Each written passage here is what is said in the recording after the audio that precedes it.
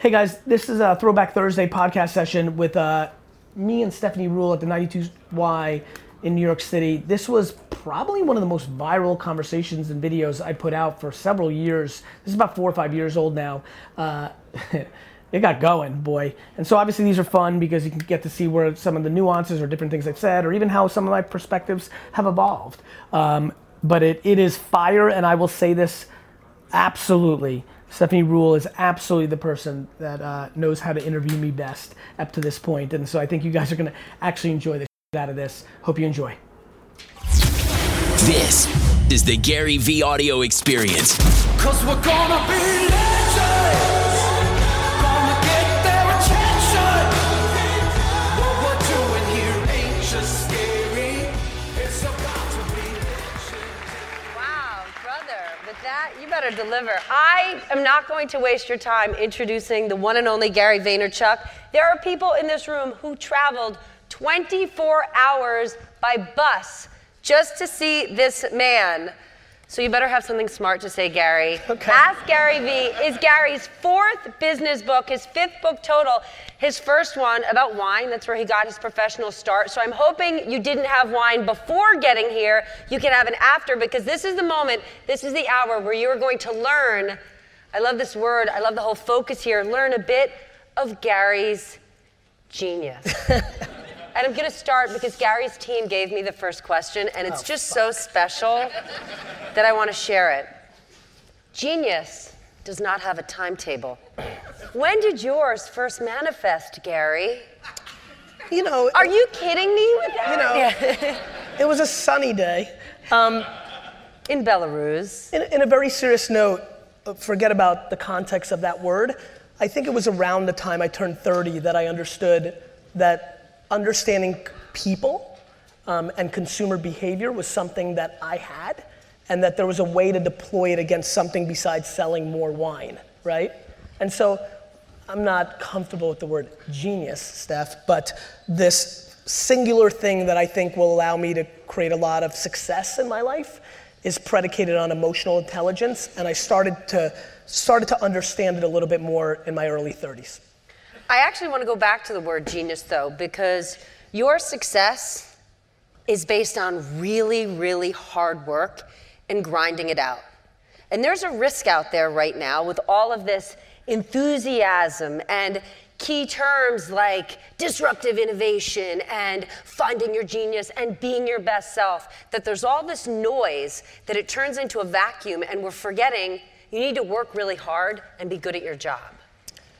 Yeah, I mean, I think that we're living through a period of time right now between Shark Tank, between, you know, The Social Network, the movie, that people are confused and think that it's just so easy to build a business where you make $1 million a year. The top 1% earners in America make $400,000 a year, right? Like, we are not grounded in any level of practicality right now of what it takes to be the top 1% executor in America.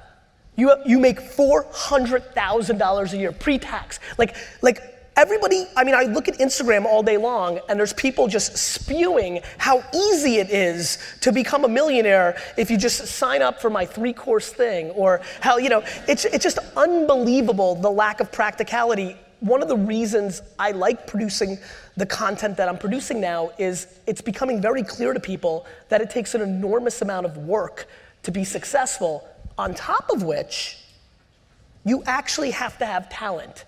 Being good enough to run a business or be an entrepreneur that has a successful business is a talent. No different than singing, no different than being a basketball player. Are you good at singing? I'm atrocious at singing. How about basketball? I'm terrible at basketball, unfortunately. All right. And when I say terrible, I put that in the context of who I am as an entrepreneur. As an entrepreneur, I'm an NBA all-star. As a basketball player, I'm a below average rec league basketball player, right? I could be working on basketball every day since I was 12 until, you know, I was 25, and what I would be is an above average rec NBA basketball player. This thought that if you just try hard enough or you work hard enough or you read enough books or what have you, that you can become this thing that you weren't naturally gifted with is wrong. What you can be is the best version of yourself in something. No matter how much I worked on cooking, I would not be as good as Eric in the front row. Right? It just wouldn't be. It just wouldn't be. It's what he's great at, it's what he was gifted at, and it's the work he put in. And so I think the biggest thing, the reason self-awareness is one of the main things on the book, we have to start understanding what we're good at and putting our energy against that, because that's where you can start having an impact. Whether that is a great fundraiser for NGOs, a stay-at-home dad, a radio person, it doesn't matter what it is, but we have gone way too far in the American dream of entrepreneurship, and everybody's gonna build $1 million business. Well, is one of the problems, the way we're evaluating entrepreneurship is not about profitability, but it's more about notability and having your name and face out there, because you go to as many conferences as I do. And it's sort of a roundup of the same voices over and over. And I wonder, when are these people running their businesses? Are their businesses making any money? Well, that has a lot to do with the world that you come from, right? Bloomberg knows that if they use those people, they'll get more clicks on their website, they'll get more views on their show. So it's like a self-fulfilling machine, right? I mean, is it a self-fulfilling machine, or is it a symbol that we're heading into yet another bubble? Are we gonna look back at this moment and say, when the bubble burst, it was right there when I asked Gary Genius when I asked Gary V, at what point did you become a human genius? Honestly, questions like that make me think of the year 2000 when we thought anything with the .com at the end was, your recipe to be a zillionaire. Steph, I'll be very frank with you. Please. I really don't give a because let me tell you, That's what I wanted to do on my Sunday at 5. But let me tell you what I mean by that. I have no idea if we're in the bubble or not, this, that, the other thing. It's just not what I think about. I think about executing and doing my thing. I've built 2 businesses in my life. I did them both during bad times. Wine Library happened right after 9/11 is when I really started hitting my crescendo. I lost an enormous amount of clients because they either died or they lost a lot of money, and I navigated my business through a very difficult time. AJ and I started VaynerMedia right when the financial crisis happened. None of these companies wanted to spend more money on marketing, let alone something they never heard of. So I think every moment's a bubble, because I know I'm gonna win in my craft, and that's just what I think about. As an investor, I've been far more conservative the last 18, 24 months, because I kind of had an epiphany 20, maybe 24 months ago. Like, people were just coming in and they had no stomach for this. They were good students that, had friends and relatives that got them into a great ecosystem, that got them funding. Everybody was chasing their next startup. There was no practicality to revenue. It was all about raising the next round. And so, look, I don't look at startup culture or entrepreneurship any different than the stuff that you cover every day, Wall Street and shit of that nature. It's all the same game. There's a ton of stuff. What? But it's the same game, right? Which is, I'm not intrigued, or it doesn't seem like an interesting use of time to debate if something's a bubble or people to me, it's about execution. I like communicating. I put my stuff out there. It's a proxy that fulfills me. I like the admiration. My mother complimented me 500 times a day. So I need people to come and do this. I need that. I like that. But does your self-worth come externally? Yes. Are you afraid of that? That's a risky place to be. No, because I equally have self-worth internalized as well. I'm that awesome. No, I'm just that pulling from opposite directions, right? As much as I want it, I don't need it. As much as I really care what individual people say on the Amazon. On Tuesday, somebody's gonna leave a 1-star review on this book, and I'm gonna read it 3 times and really internalize it. And I'm gonna really care, and I'm really not gonna care. How do you make your money, Gary? I make my money in a lot of ways. Wine Library is a very successful business that I built that kicks me distributions at the end of the year on its profit. VaynerMedia is gonna do $100 million in revenue this year, and I'm gonna get substantial distributions from that. I'll probably make several millions of dollars public speaking. I've got companies that will exit this year, hopefully, if the bubble doesn't burst. That will give me profit from that. I'll probably go garage sailing on a random day and this summer and buy some stuff and flip it on eBay and make a couple $1,000 that way. How can you be your best self doing all those things? I'm guessing if I'm a consumer product company that Yes. works with you, Yes. and I see all your Instagramming Yes. and all your events and all your public speaking, Yep. I would pick up the phone and say, Gary, I pay you a ton of money. What are you doing out there promoting yourself? You should be working for me. Sure. I think it comes in a lot of different ways. First of all, I think that nobody's paying me. They're paying VaynerMedia. VaynerMedia is a... That's you. No, it's not. That's what you think you want to say, but it's just not true. VaynerMedia is not me. I'm Gary Vaynerchuk. So if you left, you would not, VaynerMedia wouldn't lose clients. VaynerMedia would lose clients, but not because of Gary V, but because I'm disproportionately the operating CEO of the company, and when you have a CEO that's great and runs a business and leaves, a business loses business. But that's You what know I want that, to get right? to. I do know that. So we have so many people in this room who are entrepreneurs. Yes.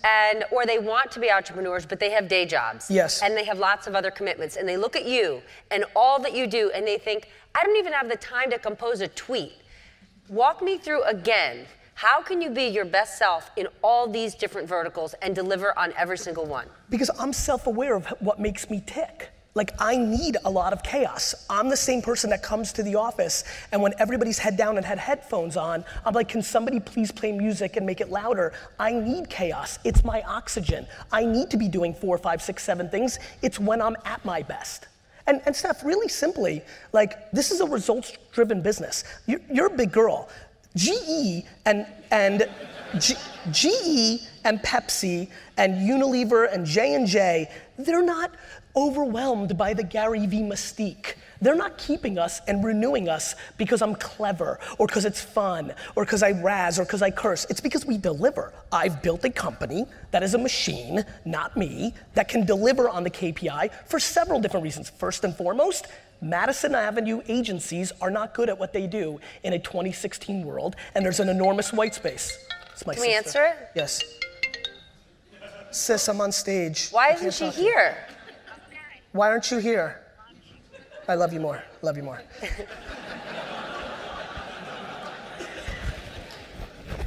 So I'm able to because She didn't want to come? She didn't want to come. She didn't want to come.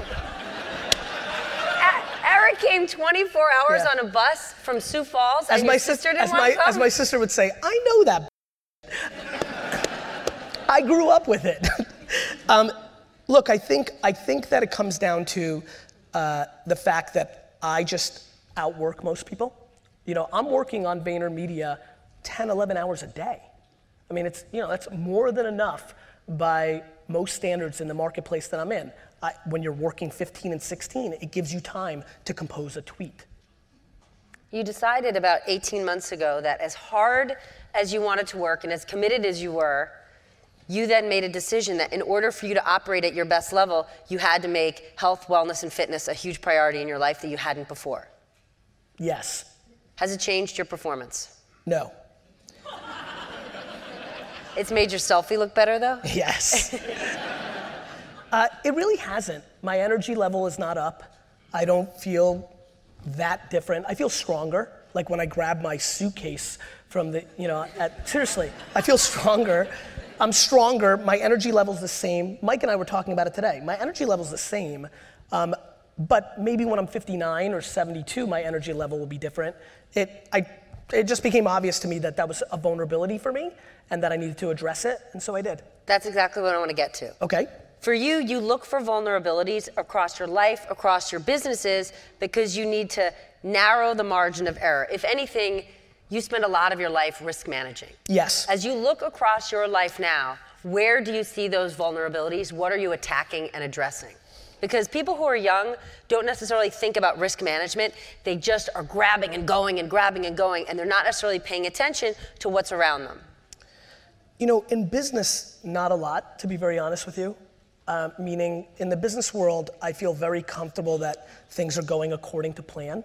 I'm sure there's something going on that I don't see, but as we sit here today, I don't see a huge vulnerability. I'm building a very conservative business, client service. Think about what I did, Seth, for a second. Because You'll when like I this. think Gary, Yeah, I think go ahead. conservative, totally.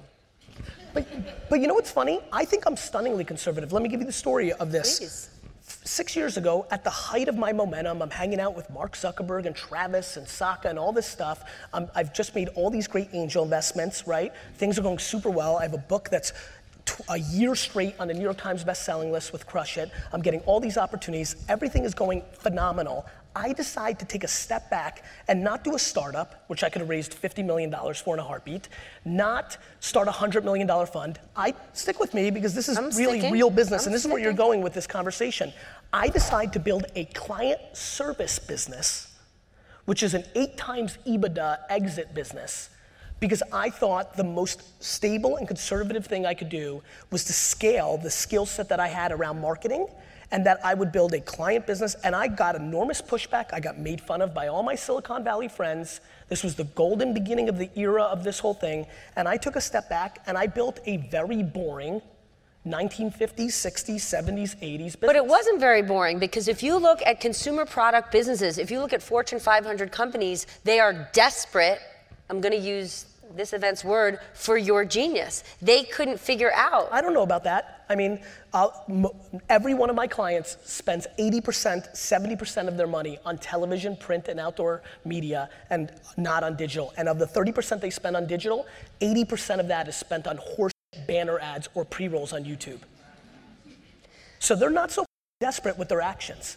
They may say it. Hold on. Yep. But in theory, aren't they? But when it goes to practice, if you look at any monster business, you could look at finance, media, healthcare, whatever they are, those are Titanic-sized businesses that don't make good decisions because they're filled with middle management who make short-term decisions to preserve their own jobs. Be careful, not just middle management, the CEOs that you sit with every single day, every morning, looking bright and peppy, every morning. You sit with CEOs who make short-term decisions because they just care about their bonuses and their stock options in a 12 to 18 month period. Yes, and the reason they hire you is because they can point to it and say, digital, look, I pay Gary all that money. And then they can check it off their to-do list. That's 100% right.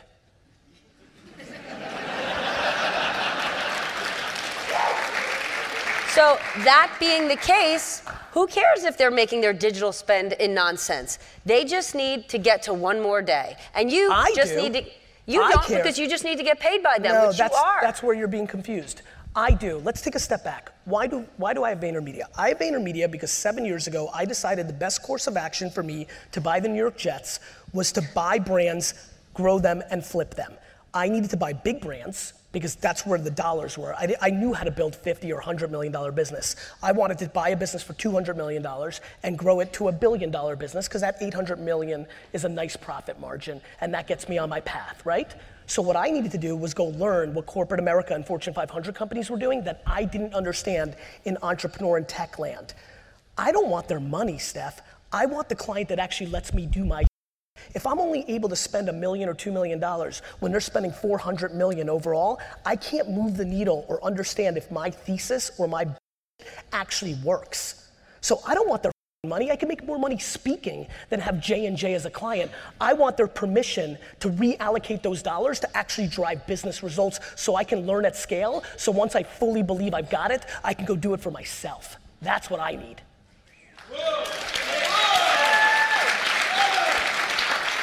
Makes sense, right? In your experience, yes, you work with private companies, yes, you work with companies that are run by founders, yes, you work with public companies run by employees. The full gamut. It's important, I need the context. Is there a difference in the way they conduct their business because those public companies are forced into short-term decision-making and the people who run those companies are employees, not founders? Do you see a difference in their behavior? Yes, because on the reverse, so that's bad, but on the reverse, so many of the kids in this audience and in the game right now, when they get funding, aren't trying to build an actual business. You know, this has been something I've been ranting on. It's fun that you were skiing this weekend. I've been saying this over and over for the last 90 days. No, but you are more than allowed because of the way you're playing. I have people who are literally about to go out of business. Literally, in the next 180 days, if they do not raise money, they're out of business, that are literally skiing this weekend. Are you out of your mind as an entrepreneur? Like, we are living through. Yeah, but they're skiing with their friends that they met at Burning Man, and that's important. Yeah. And that's and you and I are both wise enough to know this, that this is exactly what happened in 1998, 99, 2000, 2001, when a lot of these Burning Mans were invented.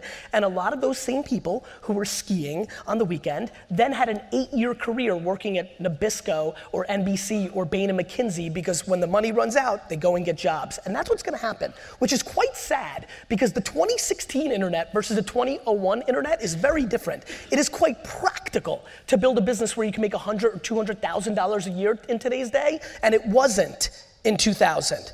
And so all these entrepreneurs that are choosing the glitz and the glamour and the brand of it versus actually spending time to build a practical business are gonna be they're gonna be so sad in 3 years when they're in a cubicle working for somebody else, realizing they wasted that opportunity to build something practical versus just shooting for the dream. But Gary, they're choosing to waste it. Yes. When you speak to many of these entrepreneurs and you ask them about profitability, they say, well, we don't comment on profitability, but can I tell you who's on my board? And can I tell you how much money I've raised? Great, you've raised money because there's so much VC money in California right now, it's coming down from the sky. And sure, loads of people would love to sit on your board because it's a free option. When are you going to see a shift? Is it going to be that unicorns are going to die this year, that will face them to wake up?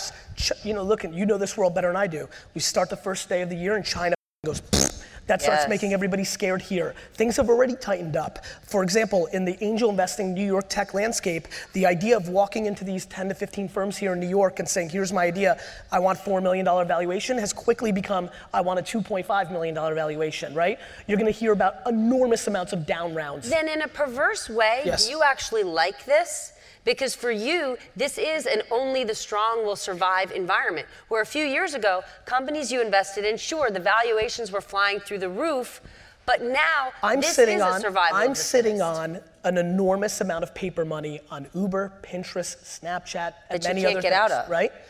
Nothing would make me happier than the market completely collapsing and me going to zero on those things. That's a lie. It's not a lie. Let me tell you why. It's just not, and let me tell you why.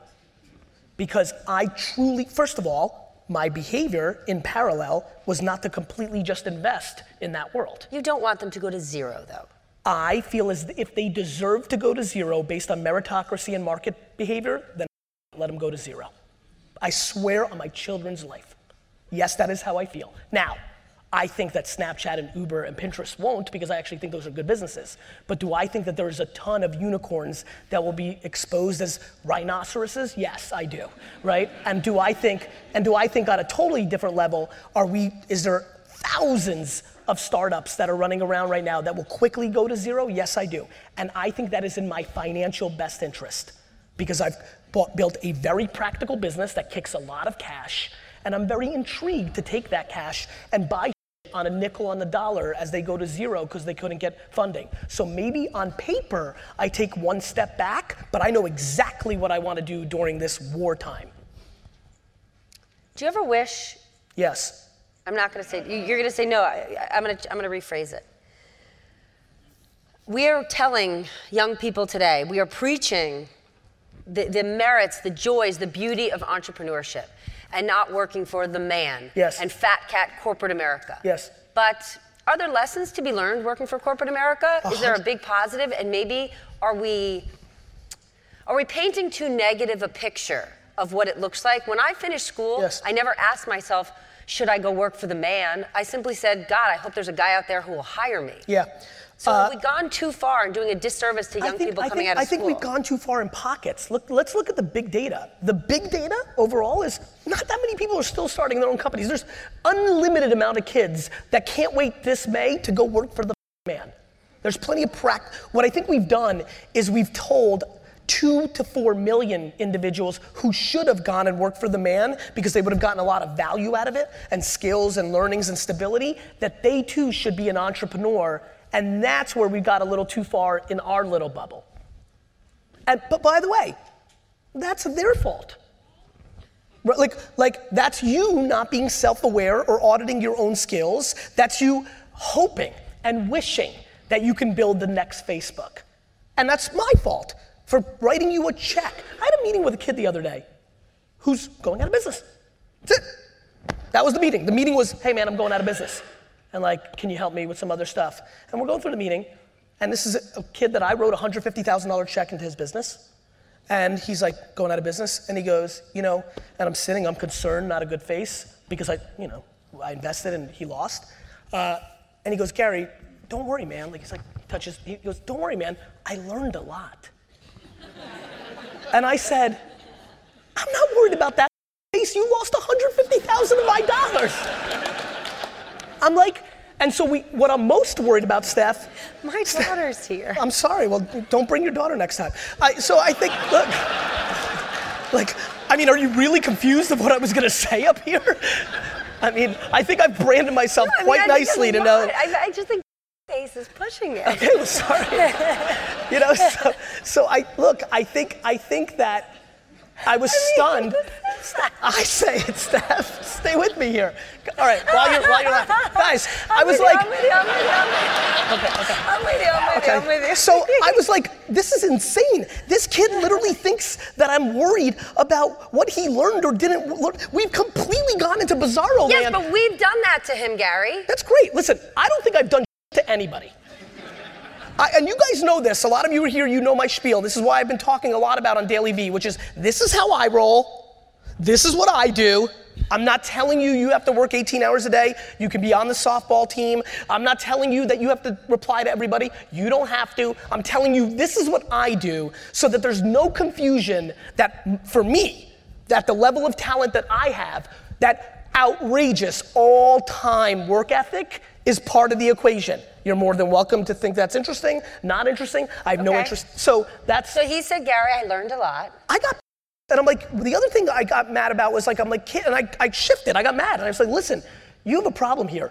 You thought this was a smart move. Easy money, you'll learn, better than getting a job. I can always get a job. What you don't realize is the email chain that's gonna happen when you walk out of here with me and Dave Morin and Chris Sacca and First Round Capital, and we're all gonna be like, loser, loser, loser. And you can't actually get a job. No, he'll get a job, but it's gonna be really hard to raise money again from the people that he actually wants to raise money from.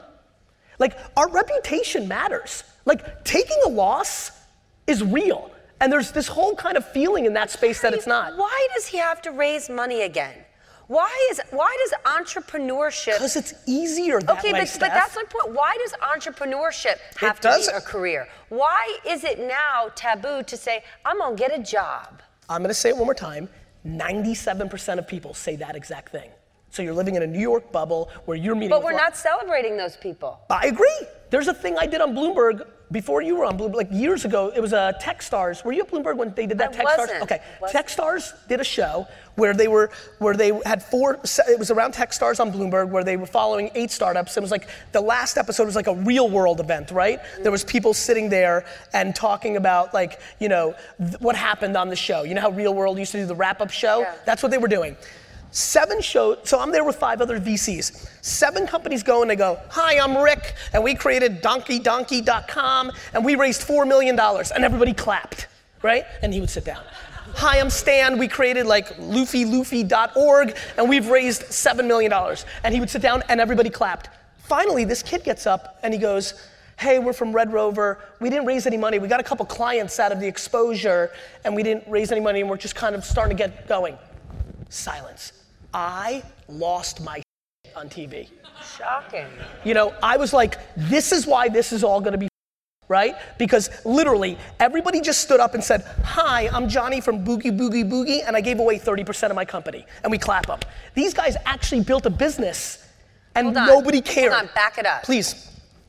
Right there for aspiring entrepreneurs. Yes. When we say, I raised $4 million, I raised $1 million, that means I gave away X percentage of my business. Do you believe that budding entrepreneurs realize what the implications of raising money actually means? 96% no. It's a bummer. I think most people don't get it. I think it was very attractive. You're young, you're gonna build the next Facebook, and let's go. And and that's what happened in the culture. Then right there, you're young. Yes. What do we say? I'm 40, so are you.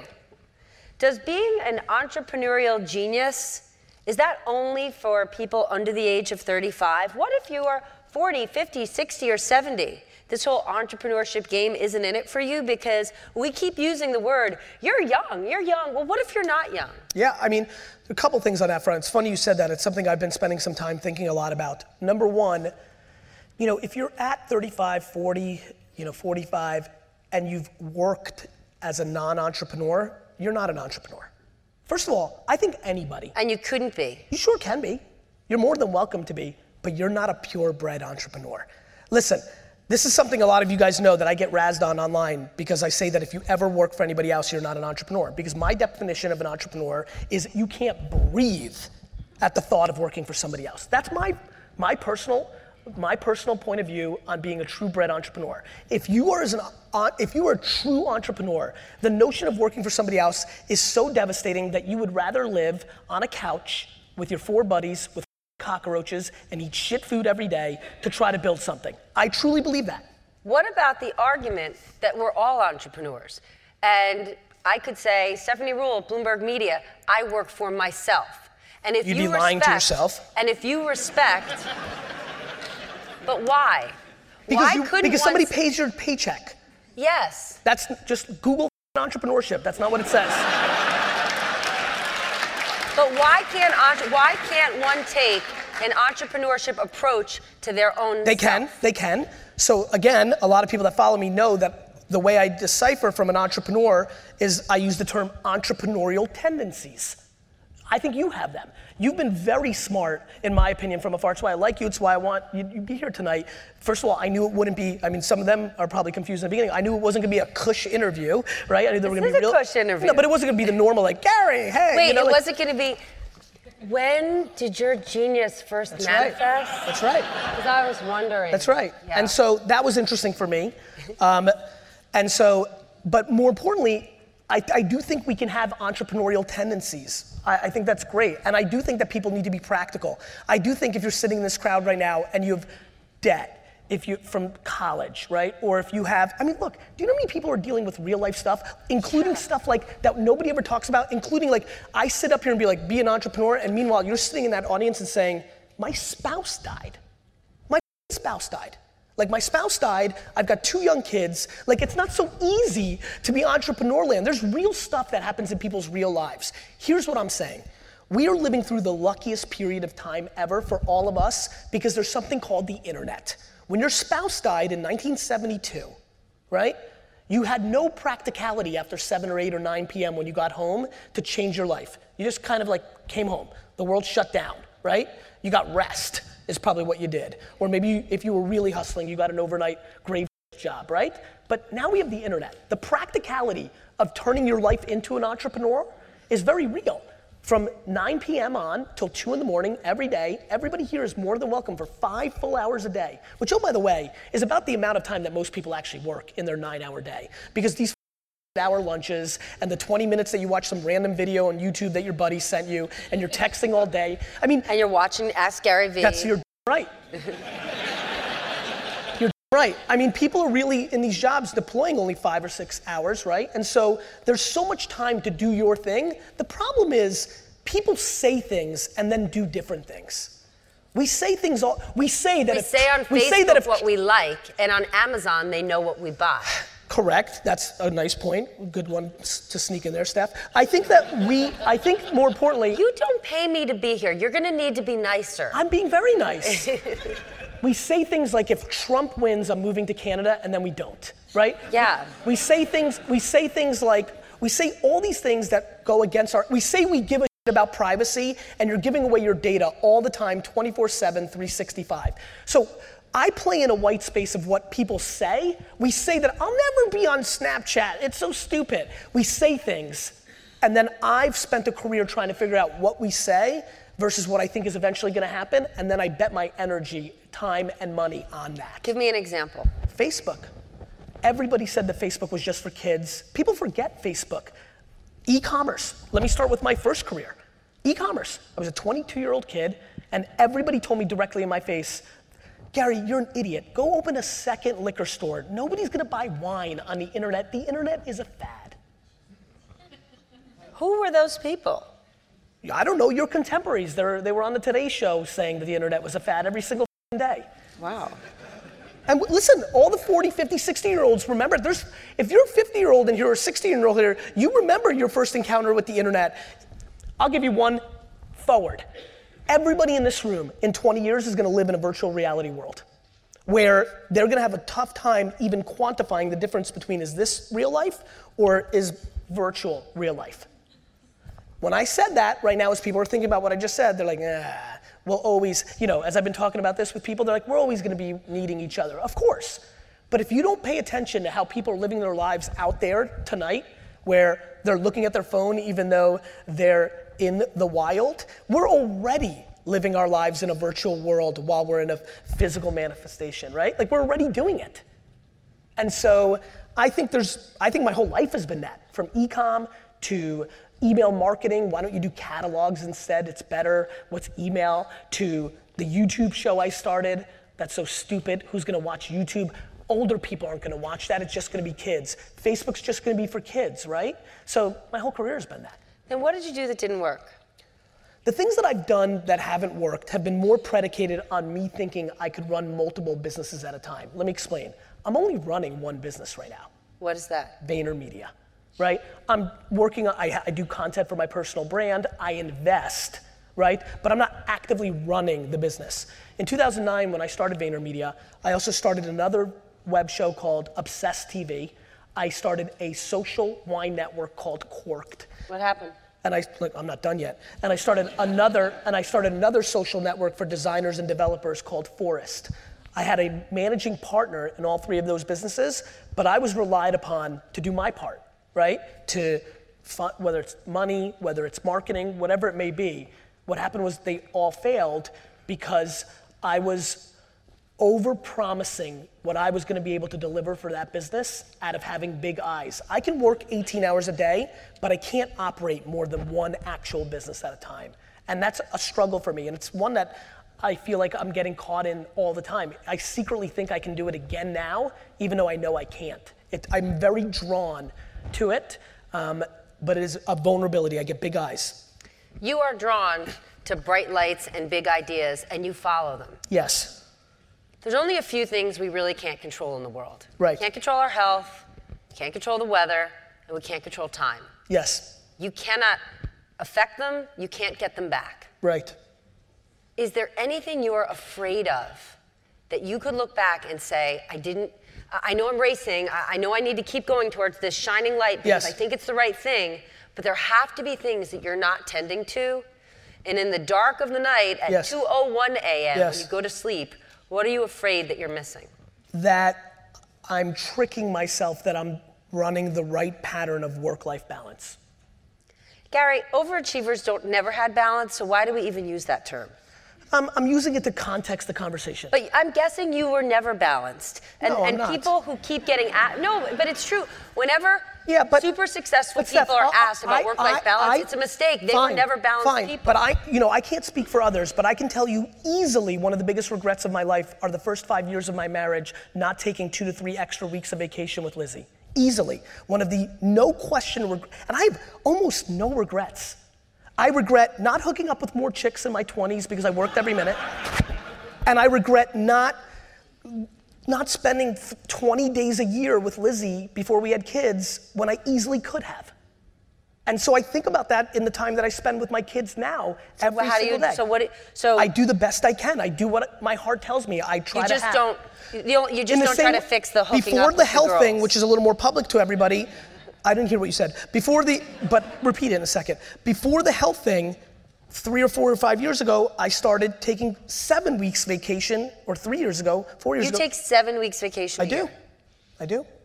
When you're on vacation? Instead of 2. And so, hold on, when you're on vacation. Let me just finish this thought. So that's a hack, right? One thing that I'm talking about right now quite a bit, and I don't know how you guys roll, I'm a very where there's smoke, there's fire kind of guy. I literally am selling myself. I'm talking a lot, and I mean a lot, about the idea of coming home every day now from 5 to 6 and eating dinner with the kids or giving them a bath and then going back out. And I haven't done it yet, and I'm talking about it the same way I did with my health for about a year before I pulled it off. But I think I'll do that. And so all I can do, Steph, is try and just try, if it's on my mind, to hack it and make it better. When you're taking those 7 weeks of vacation a year, Do you disconnect? I would say 80% of the times or of the time I've been able to. I've done a really good job. And so I was yes, but once in a blue moon, something bad will happen. AKA this last year, I did really well until I read a quick little thing on some of the data I was looking at around Snapchat. Until I'm like, DJ Khaled is starting to get momentum on this Snapchat thing. All he does is win. That's right. And so for the 17 or 14 day vacation I took at the end of the year, the first 11 days were really good, and the last 3 were really bad because I caught the Snapchat bug and I shifted. It's just the truth. Are you being honest with yourself about, do you disconnect? If we ask Lizzie, she's here. Well, I just told you that I rolled the first 11 days, but the last 3 days I up. So it's not like I just said, yeah, I'm cruising. So if you want to, do you want to ask her if it was 67% instead of 80? Maybe. All right, we have to share some audience questions. You ready? Always. What is the #1 timeless lesson you learned and carried forward from selling sports cards as a teenager? From Roger. Roger, good question. Not Goodell. Maybe. It's dark. I learned that attention was the only asset. One more time? I learned, this is straight up, this is why I think I was a good retailer, because of baseball cards. I learned that attention was the only asset that mattered. So I would go and do baseball card shows, and I was 14 years old. Like, do you know how young that is? Like, and the dealer would be like a 40-year-old man, right? So like you? Yes. And he would be like, hey kid, that's your table. And the first 5 or 6 shows I ever did, I had the table in the whole mall. Like the side entrance over here when the whole main thing. And I kind of like by the 5th or 6th one said, wait a minute, this is bad. Like, because when I go get a pretzel, there seems to be more people over here than that are over by me. And so there's a classic story I have with Brandon, who runs Wine Library, who's my best friend in high school. We did shows together where it was this show and we get this table and I go, Brandon, like there's this whole main thing and we have this random table on the way out. And I'm like, Brandon, this is bad. We need a different table. I was really feisty. I'm like, I'm gonna go. He's like, no, this is super fine, just like everything else. Literally the first guy that came into the show, like 8 o'clock in the morning, walked the whole show, bought a ton of shit. And on his way out, he looks at us and he goes, I didn't even know you guys were here. And there was something about that moment that triggered for me. And what I did on every show when I negotiated forward was pick the table. I would go on Thursday, negotiate my table before I'd even pay the guy. And what it did was it taught me about consumer behavior, how they walked around. And when I got into my dad's store, I started reorganizing shelving based on profit margin and things that later I would learn is really common practice of great retailers. And that came intuitively, and that was absolutely taught to me through intuition, but also through behavioral stuff at baseball card shows. Seeing that you understand retail, you know what a great retailer is, you know what iconic brands are. Are there any brands out there that you look at and say, that is an iconic brand that has meant so much in history, but today means nothing. I'd love to get my hands on it. Nintendo. Why? Because they're up. Like there's no 15-year-old, like the fact that Nintendo is not winning in app gaming is ludicrous. They have the IP. The fact that Kardashian apps and Minecraft and other things are winning while there isn't a 15-year-old that gives a crap anymore about Mario or Zelda or things of that nature, that was a huge miss. And they got romantic that it was all about the council where they made their money, right? And they were romantic and they didn't deploy against the next attention police, and they allowed that romance to kill them. People think the end of your story is buying the New York Jets. Yes. You buy the Jets. Yes. Then what? Then they make a big movie about my life. Well, there you go. How would you define emotional intelligence? I think it's the things that are actually happening in our world. I think it's the things that are happening that we can't explain this. Of course we can. Like charisma matters, right? Like intuition matters. Like deploying empathy and gratitude matter. These are real things. That's why they exist. That's why they're words. They're real things. And so I would define them as all the things that aren't about black and white, either data or math or written words or information, that really separate people from success or not. I consider it likability is a good word. I think likability is likability is completely predicated on emotional intelligence, right? And so I actually think because information is becoming commoditized by the internet, I actually think I'm a complete byproduct of the internet becoming important because I think I so overskew in emotional intelligence and underskew in IQ that I think I'm a preview of things to come. Do you think we've become too reliant then on big data? The fact that we talk so much about it, it sort of takes out the element of surprise. I take you to the NBA. Mark Cuban would say, implementing big data is the key to having a winning team. And at the NBA Tech Conference, Charles Barkley and Magic Johnson sat there, and Charles Barkley said, big data, you know when a boy has basketball skills. Forget big data. So what's Both. the right lane? Both. It's just both, right? Like, I love big data, but do you know where my success and VaynerMedia's for their client success comes from with big data? Having the human ability to interpret it and turn it into something. And talent trumps all. What Barkley's argument is, and Barkley's very right in a lot of areas and a little bit wrong in some other areas, in my opinion. I know his argument on this, which is, look, talent's gonna trump anything. If, like basketball especially, like look who's won the NBA title for the last 30 years. It's been like the 11 guys, right? Like in basketball, one player, unlike any other sport, fundamentally dictates the outcome because they play both ways, not like football and baseball, right? It's just clear, right? That being said, You can maximize your you talent. can maximize, that's it. And you can maximize getting a role player who hits corner threes because that's the highest percentage. And so the Spurs have used that, the Rockets have used that, like to win more games. So it's both. What's the number one thing you want everyone in this room to walk away with? And this question comes from Alana McMillan, wherever you are. That I think there's literally 300 million different ways to win in the US, if that's how many people we have, right? Like that there is no blueprint, there is no exact way.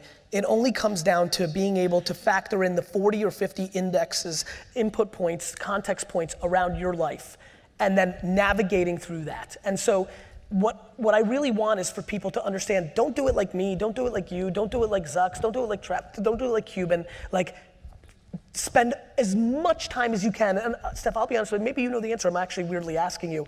If I knew how to help people like create more self-awareness, it's what I would sell. I don't know if that comes through therapy or some system, or I don't know, I really don't. My fear is Please. actually the reverse in terms of with all of the information, with all the self-help, with all the people on Instagram saying these 3 easy steps, the fear is we are telling people as soon as you have a job if you have a job that you like, click. And when you meet a man that you like, click. And then you can afford a house, and then you have a baby. All of these things are the recipe for success. Well, if you're using some sort of Cosmo checklist for the recipe for success, you are going to end up very unhappy because success is internal. So I'll go a different way, fine, but I actually think we're in a much better place than we've been for the last 60 years on this issue. Why? Because prior to this world where we have so many more opinions and platforms, we had 3 channels that told everybody that thing. There was 3 old white guys that owned ABC and NBC and CBS. That's a great point. That completely pushed down to them what it was supposed to be. So now at least we have a lot more voices and there's more things to navigate. Thank you. One thing I look at when I look at your career, Gary. Well, listen, I get excited when you say that's a good point because I know how you roll, and it is No, a good point. I think it's a really good point. I think it's a really good point. 3 people said this is the American way. Woman, you stay at home. Man, you do this. Everybody go work for the machine because that was an invested interest of all the people in the top. And so now at least they have more options. Now, Find your American dream. you know, now look, there's a lot of bad from that because there's a lot of hucksters that are selling you guys that would have never gotten on TV that you now are listening to because, you know, they're renting a $300,000 car for the day, taking an Instagram photo of it and saying, yo, you know, it's so disgusting. But it's not, but hold on. Yeah. But it's not those hucksters' fault. So everyone in the audience who complains that the Kardashians were on magazine covers 110 times last year, it's not the, hold on, 100%. but it's not the Kardashians' It's fault, the market's nor is fault. it's not the media's fault. It's the market's- media will sell whatever you will buy. 100%. The problem is, if you don't like it, stop buying it. 100%. More importantly, stop judging other people's escapism. Like, I don't care if you like the car. Good for you. I like the Jets. That could be a waste of 5 hours a day. It's grown.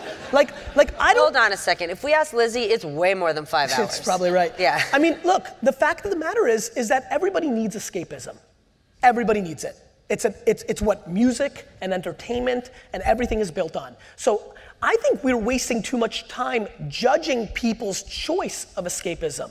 I'm saying don't listen to these hucksters because I think I'm gonna be played out to be right because I know what their intentions are. I know them. They're not doing the right thing. But I'll be very blunt with the 600 people in here. I don't care if you do it. I can't. I don't have enough time or energy in the day to individually care if you figured out that there is no quick fix in building something that puts you in the top 1% of society. Okay, that's the fear though, Gary. That's the risk. Well, stop being scared. People who are rushing to say, Gary, solve my problem. I have fund it every my day. business. I have it every day. I'm very comfortable in that environment. I give answers every day to that. And I'll decide what I want to do on an individual basis. And if I lose, then I deserve to lose. And if they lose, they deserve to lose. I am an absolute believer that the market is the market is the market is the market. And so you can trick the market for a few minutes and we could be upset about all the fake entrepreneurs or the funded companies, but there'll be a day that comes and then they'll all be gone. And it'll be awesome. And it'll be awesome, I'll tell you why, because that's what's supposed to happen. Guys, nothing good comes easy. Like what good stuff should come easy? And I use this word audacity. If you have the audacity to be in the 1%, which one more time means you were making $400,000 a year before taxes, which is, by the way, a booby prize to most people when they think about entrepreneurship. I don't know anybody in entrepreneur tech land or entrepreneur, solo entrepreneur that thinks that 400,000 a year is the North Star. It's much bigger than that. I get the emails every day. Everybody thinks $1 million a year is like the minimum cost of entry to anything, right? Okay, but Gary, yes. Someone always has to pay. This whole idea that, I'm gonna build a multi-million-dollar business. I want everyone to get free pre-K. There is no there is no gold at the end of the rainbow. Someone has to pay. Okay. So this idea that, no one thinks $400,000 is a lot of money. When are we gonna click and realize, it is? Never. Our whole entire human race from the beginning of mankind has proven we will never do that. It's just not a human way. And that's fine. There's nothing wrong with, great. You know what? By the way, I'm the biggest fan of humans. We're still here. I actually think humans are the most underrated brand in the world. I actually believe that. What does that mean? I'll explain. I think humans I'll are the tell most you, underrated brand the world in the that you world. live in, Yeah. big media, has done a really good job in convincing every mother in here that they shouldn't let their kids play outside because they reported on kidnapping until they couldn't get enough of it, right? And so now we have a generation of people that don't want to put their kids outside, yet we're safer than ever because of devices. Nobody's kidnapping anybody, yet the propaganda filled us nice and good, right? And so, what does it mean? I mean, humans could do anything to each other. We should have blew each other up a long time ago with the atomic bomb. I could stab you in the face with this fork right now, right? That can happen. Streaming on MSNBC. And so, but think about this. Think about how much damage we're capable of to each other. We do so little. The problem is mainstream media reports on that 0.01%. I really believe that. I really am a big believer in that. I'm stunned how good people are. I love it. Okay, but here's the great part. Go ahead. Mainstream media reports on that because it's sort of the way the system works. But the beauty of social media, the beauty of the fact that there are more outlets today than ever, there are no longer 3 networks telling you this is the news today. Now you're a news creator, you're a content creator. That's the beauty of it. So the criticism that you have is valid, but the barriers of entry have gotten so low that anyone in the room can decide this is what the narrative is going to be. Arianna Huffington's Good News vertical is the biggest moneymaker she has within the Huffington Post. It's about making a decision. You talk about Unilever, it's CEOs like Paul Pullman who make a decision to say, no, I'm going to be good in 100%. front. I totally agree with you. I believe, and look, I actually have a more optimistic view on this. I actually think once we wrap our head about privacy, we're about to go through a real unbelievable era. I think I'm going to miss it. What do you mean? I think once we go through a full cycle, I think 80 years from today, humans are going to live a much happier life than we do now because there'll be less privacy. I think once we all wrap our heads around, I think I live stick with me. I think I live a happier life and I'm a better man because I know a lot of people are watching me and it's changed my behavior. And so I'm optimistic. Why? What were you doing before? Nothing. But I mean, you just open. Okay. How does it change your behavior? Fine. Alex, Liz's brother-in-law, Liz's brother, my brother-in-law, had a wedding. We went to Vegas, and I decided not to go to the Spearmint Rhino because I was exploding on Twitter at the time, and I thought it would be a bad idea if somebody took a picture. For those who don't know what Spearmint Rhino is, it's the most well-known gentleman's club just off the Las Vegas Strip. Right. So, like, just little things like that. Like I looked that up. I just truly believe that when you're living your life. So had you not been blowing up on social media, you would have been front and center throwing dollar bills. And that's right. Yes. And more importantly, not that that's bad, but I'm watching a lot of people's behavior shift. And look, who decides what's good and bad? And you can get into very big arguments, but I'm telling you right now, when you wrap your head around knowing that everything you write and everything you do is searchable, your whole world changes. If I told all my homies right now, hey bro, every single thing you send to a girl on Tinder eventually would be searchable under your name, I think some of the they'd write would be different. Okay, all right, that's it. That's a perfect segue. Gary. Yes. If you were 22 to 32 in 2016, how would you document your journey as an entrepreneur? Would you show everything, the ups and the downs, especially? So this comes from something that I've been talking about, which is too many people are posing as like are crippled by two things. One, they don't want to put out content because they don't think they've made it yet and they don't deserve to, which is something I believe in. So like when I say to you, Gary, I don't think that picture was very flattering of you. I don't think you should have posted it. No, that doesn't bother me. But like really, like I mean people saying things like, I don't know if you know this, Steph, but there's a lot of people that want to be 22-year-old life coaches. Right? I do actually. Okay. Yeah. So I find that intriguing, And so I'm trying to help some of them and say, look, that's a bad place to go because no normal person thinks that you're a true life coach at 22. But I tell them, look, you could be talking about your experience as a 22-year-old looking at the world, and you can bring value to other people because you see the world differently than a 45-year-old. So that question's predicated on something I believe, which is how cool would it be right now if you wanted to, you could go to YouTube and watch how Vera Wang learned to become a dressmaker. If she was producing, this was my first day at the internship at, whatever place. So I think everybody's truth has the potential to be interesting, especially if they've got the chops. Okay, but here's the scary part. Okay. When people put themselves out there like Yes. that, what if no one cares? Hold on. It's a great question. What if no one cares? What if no one follows them? What if no one likes them? They should be, right? Yeah. That's a really hard place to be, to truly put yourself out there and say, here I am, world. I'm starting a gym. It's the first day. I'm ordering this. I'm buying this. What if nobody gives a If you're wired like I am, when you know that. Okay, but most stick with people me. aren't. Stick with me. I'm going to give you a couple scenarios. If you're wired like I am, you love it because you know eventually you're going to win and everybody's going to look back on it. Fine. I know I'm in the minority. Steph, first of all, it comes down to self-awareness, right? It depends on how you feel about yourself. Am I watching the patterns of 14-year-old teenagers who are taking 3 minutes to 7 minutes to 15 minutes to take a selfie, then post it on Instagram, then if they don't get enough likes in the first 20 minutes, take it down and start over? Gary, I'm afraid of that. Well, that's great. I'm afraid of a lot of things. No, but I'm afraid, what are we doing to our young people? No, stop over. We're not doing jack. This is what's happening. There's no we are doing. This is the reality of human evolution.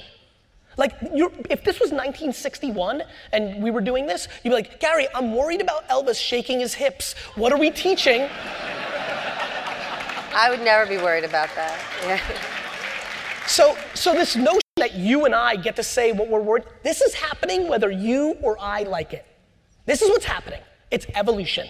The end. You're gonna be much more scared about what's happening in this VR world in 20 years than any of it. You're gonna wish for the day of selfies in 20 years when people put on contact lenses and don't come out for a month.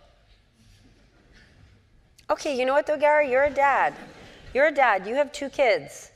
What are you gonna do when your daughter is 14 and she's locked in her room desperate to make selfies and videos that people care about, and when she walks out of a room and says, no one likes me in this world. I'm gonna say, Misha, remember step how up hard- your game.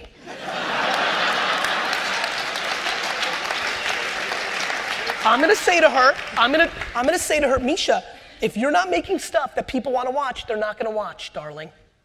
That's what I'm gonna say. Because that's the truth.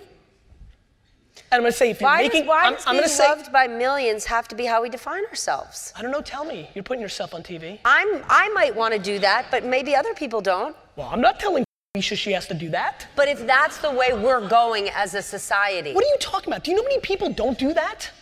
There are unlimited people who don't do social media. I met like 40 people under 30 in the last 6 months. Like a girl cutting my hair, she's like 25-year-old girl in San Francisco during the Super Bowl weekend. I'm like, so what do you think about Snapchat? She's like, oh, I don't have any social media. I'm like, none? She's like, no. I'm like, ever? She's like, nope. I'm like, you know. I was like, you know, and I was like, tell me more, because I was like, ooh, is this a trend that I need to figure out? You know, and so there is no, this is what we have to do. There's no difference between Misha doing that in her room than her laying in her room in 1984 asking Lizzie and I for 3-way phone calls so she could sit there and do, nothing's changed, it just gets accelerated. And what happens is we get scared because we get old. That's what happens. We get scared because we get old. We get scared of everything that we didn't grow up with. It's what human beings do, right? And so then they all the hire gnarly you. 23-year-olds and 29-year-olds in here that are super comfortable with all this shit, when VR comes, when they're 42 and they have kids, they're like, whoa, this is, you know? That's what happens. And so I don't. I know that it's evolution. I'm very comfortable in it. I'll always be comfortable with it. I have a 6 and a 3-year-old now. Nothing's changed on my point of view. And guess what? When something bad happens, my point of view will still not change. I'll be sad that a micro event happened and the data didn't go in our way. I'll be sad that Misha's crying or Xander got hurt. I'll be sad. But it's not gonna make me say, well, now let's shut down evolution. We're gonna shut down evolution. This is what's gonna happen, period. You can help shape it. I don't know about that. I think that people grossly overestimate their ability to shape it. How important is it to brand yourself? For everyone out there who's an entrepreneur, they're starting a business. How important is it to tie their name, their face to that business to make it a success? It's only important if they're good at it.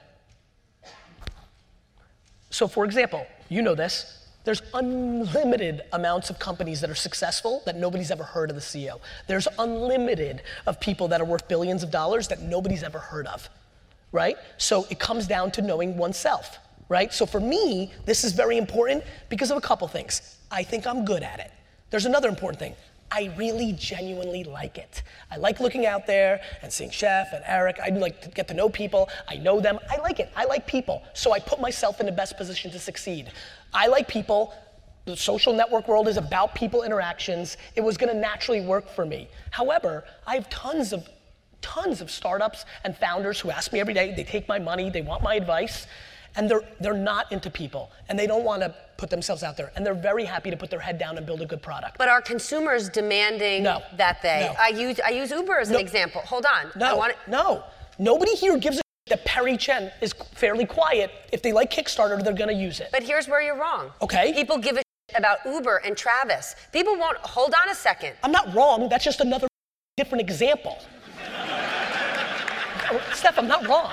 Do you know any?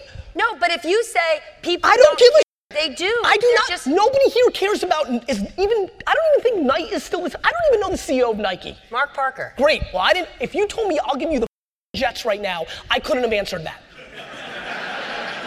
And I don't give a about him or his life or his selfies. That's an but example. I like these pics. Okay, then explain to me. Then it's just hold another on a second. option. Okay. Then explain the Uber phenomenon to me. Hold on. How there are people who criticize Uber and their management and their founder and don't think, guess what? It's just a great black car that shows up at my house and it's cheaper than a cab. Instead, those are the same people that moved to Canada when Bush and Obama got elected. Okay, there you go. So many people here want to talk about if they even cared that they were mad at Uber for whatever current headline grabbing thing that somebody wants to write because it's good for Business Insider, right? Their traffic, it's good to say something, but then they get into an Uber 40 minutes later. They literally go and, do you know how silly human beings are? That's where I wanted you to get to. Well, I understand. Listen, I know you're leading. I'm just following. Tell me where to go next. I mean, you know. Gary's a follower, right? That's what I think. I don't think people care. I think people care about their things, and if they're a Yenta and they love that, then they care. You know who cares and has always cared? Your mother. You said earlier that your mother complimented you 500 times a day. She did. For me, every day, my whole entire life, my mom calls me on the phone and says, you can do anything, and then hangs up.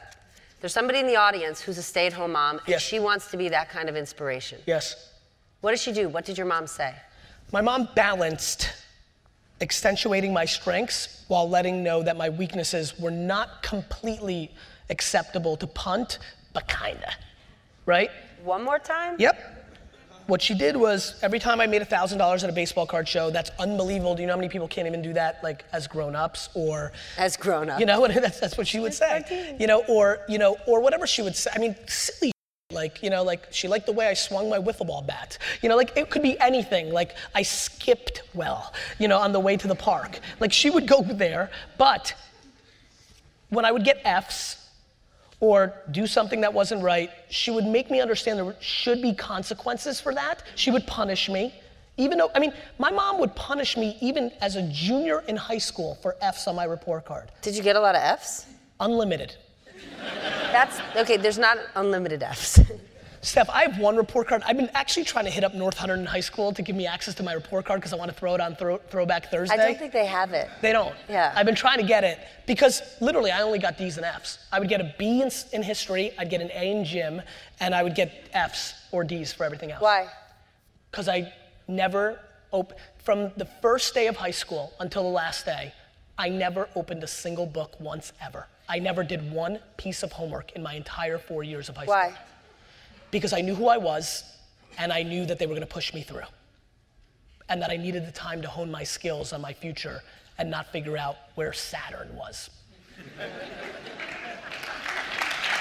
So when I got home as a freshman in high school and the new Beckett baseball card guide would come out, I would lay in bed for 6 hours and memorize the prices on everything.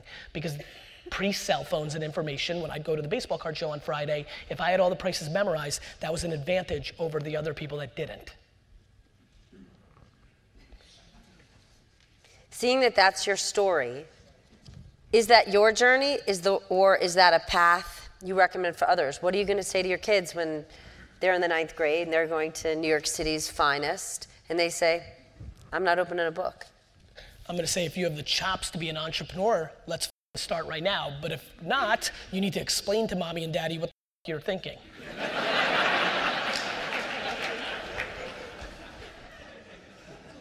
Do you think this is the year, we've been saying for the last few years, content is king, and there's so much content at this point.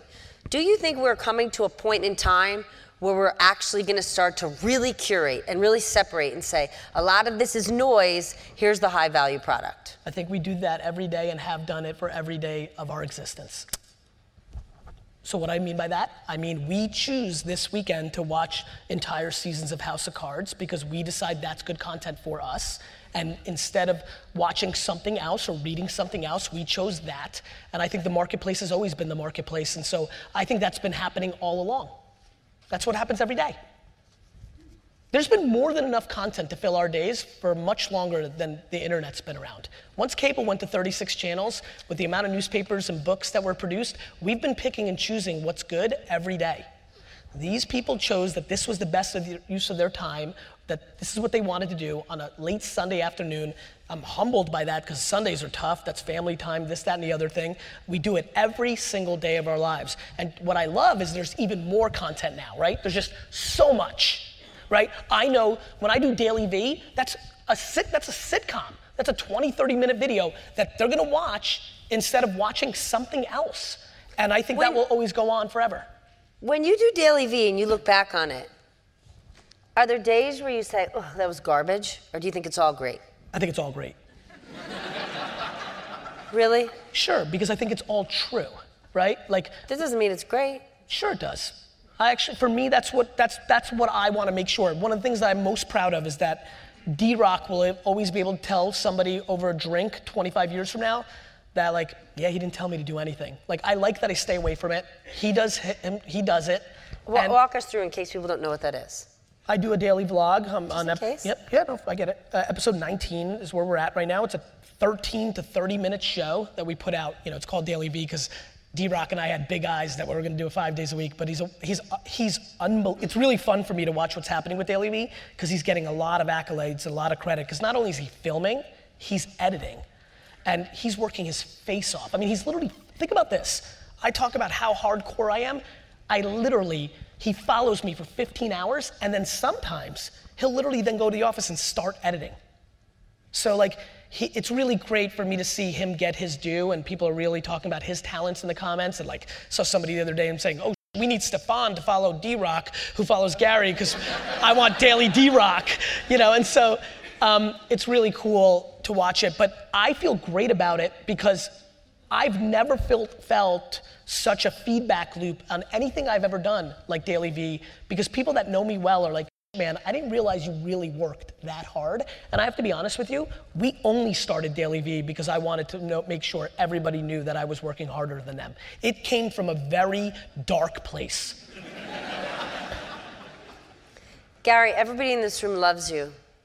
They want you to love them. What quality, I don't want to use the word genius, I know we're in the genius dome. What quality do you see in people that you gravitate towards? What do you love? Optimism. I love optimism. You know, I hate cynicism. I want to build an empire on good. Like, I hate Steve Jobs' narrative. He changed the world. He's unbelievable. But like, he didn't make people happy that worked for him. I don't like that. I don't want to do that. My biggest ambition, if I can pull off what I'm going to pull off here, is to build a... Gary, you are pulling it off. Yeah, I know, but I have a ways to go. I am pulling it off, but anything can happen. Like, I truly live, Steph, in a world where I'm only as good as my last at bat. Like, I'm not interested in eating, you know, like consuming my hyperbole or reading my headlines. I like them, they make me feel good, but I'm not confused by them. I've got a long way to go to pull off what I really want to pull off, which is to become a standard of building an empire, a professional business empire on doing good stuff, not on, I was tough on you because I wanted to get the best work out of you. I don't like that. I want to win with honey over vinegar. I like that. I like happiness, optimism. Okay, I know we're out of time. I want to finish. Optimism that is loaded with practicality. So many of you in here, and I know you're loaded with optimism without practicality. You wish you're something without really understanding who you actually are. And in that wishing, you change your behavior and you make yourself vulnerable for upside. And so I'm good at a couple things. And if you notice, the reason I have so much bravado and confidence is I mainly talk about my stuff. Look, I've been on your show and you know when it's subject matters, when I'm like part of it and I gotta say stuff, you know, if it's subject matters I don't know, I can be pretty like, you know, I'll get out of there, right? Like, I don't wanna talk about, you know, I'm doing Tuesday night, I'm in full promotion. Tuesday night I'll be on CNN, right? So I'll be with Don Lemon, and I mean, what are we gonna talk about? We're gonna talk about politics. I'm gonna dance, you know, like, you know, because I'm a headline reader. I have not even begun to really pay attention to the presidential race. Do you vote? Yeah. And I vote, I'm very proud of the way that I vote. I've voted very consistently on both sides of the aisle, and that's because I make it practical, not emotional. There'll be two candidates, and I'm gonna pick the one that I think I want to be there. And I'm not gonna get crippled by, oh, I live in a state where it doesn't matter. Like, I'm gonna do my thing, I'm gonna make my decision, and I'm gonna move on. There's one thing you didn't talk about that I want you to. Okay. You talked about being optimistic. Yes. And you want to create an empire, you want to do it, you know, through love and not Yes. through hate. Yes. But I think you also do it with a level of brutal honesty. Yes. And that's something that in the PC, hyper-human resource wrapped world that we're living in a professional environment, many criticisms is honesty has sort of been taken out of the equation because we're forced Yes. to be so super sensitive. Yes. You're not super sensitive. Not in this subject matter. Mainly because I'm selfish. And what I mean by that is I want to be historically correct. And if I'm not honest, I won't be. And that's it. I'm telling you right now, this is where I balance my good is so often so self-serving, but it manifests in such a weird way. But that's okay if you're honest about it. I agree. The fundamental reason that I try to spit my honest answer to every question is I have a very good long track record of being right, and I want to continue that, and I think there's enormous leverage in it. And so if I answer honestly and it becomes true, it really helps me, right? And I want to continue to do that. Well, you're doing it, Gar. We are out of time. Thank you. Thanks for coming. Thank you. Thanks for asking me to be here. Thank you. Book signing, right?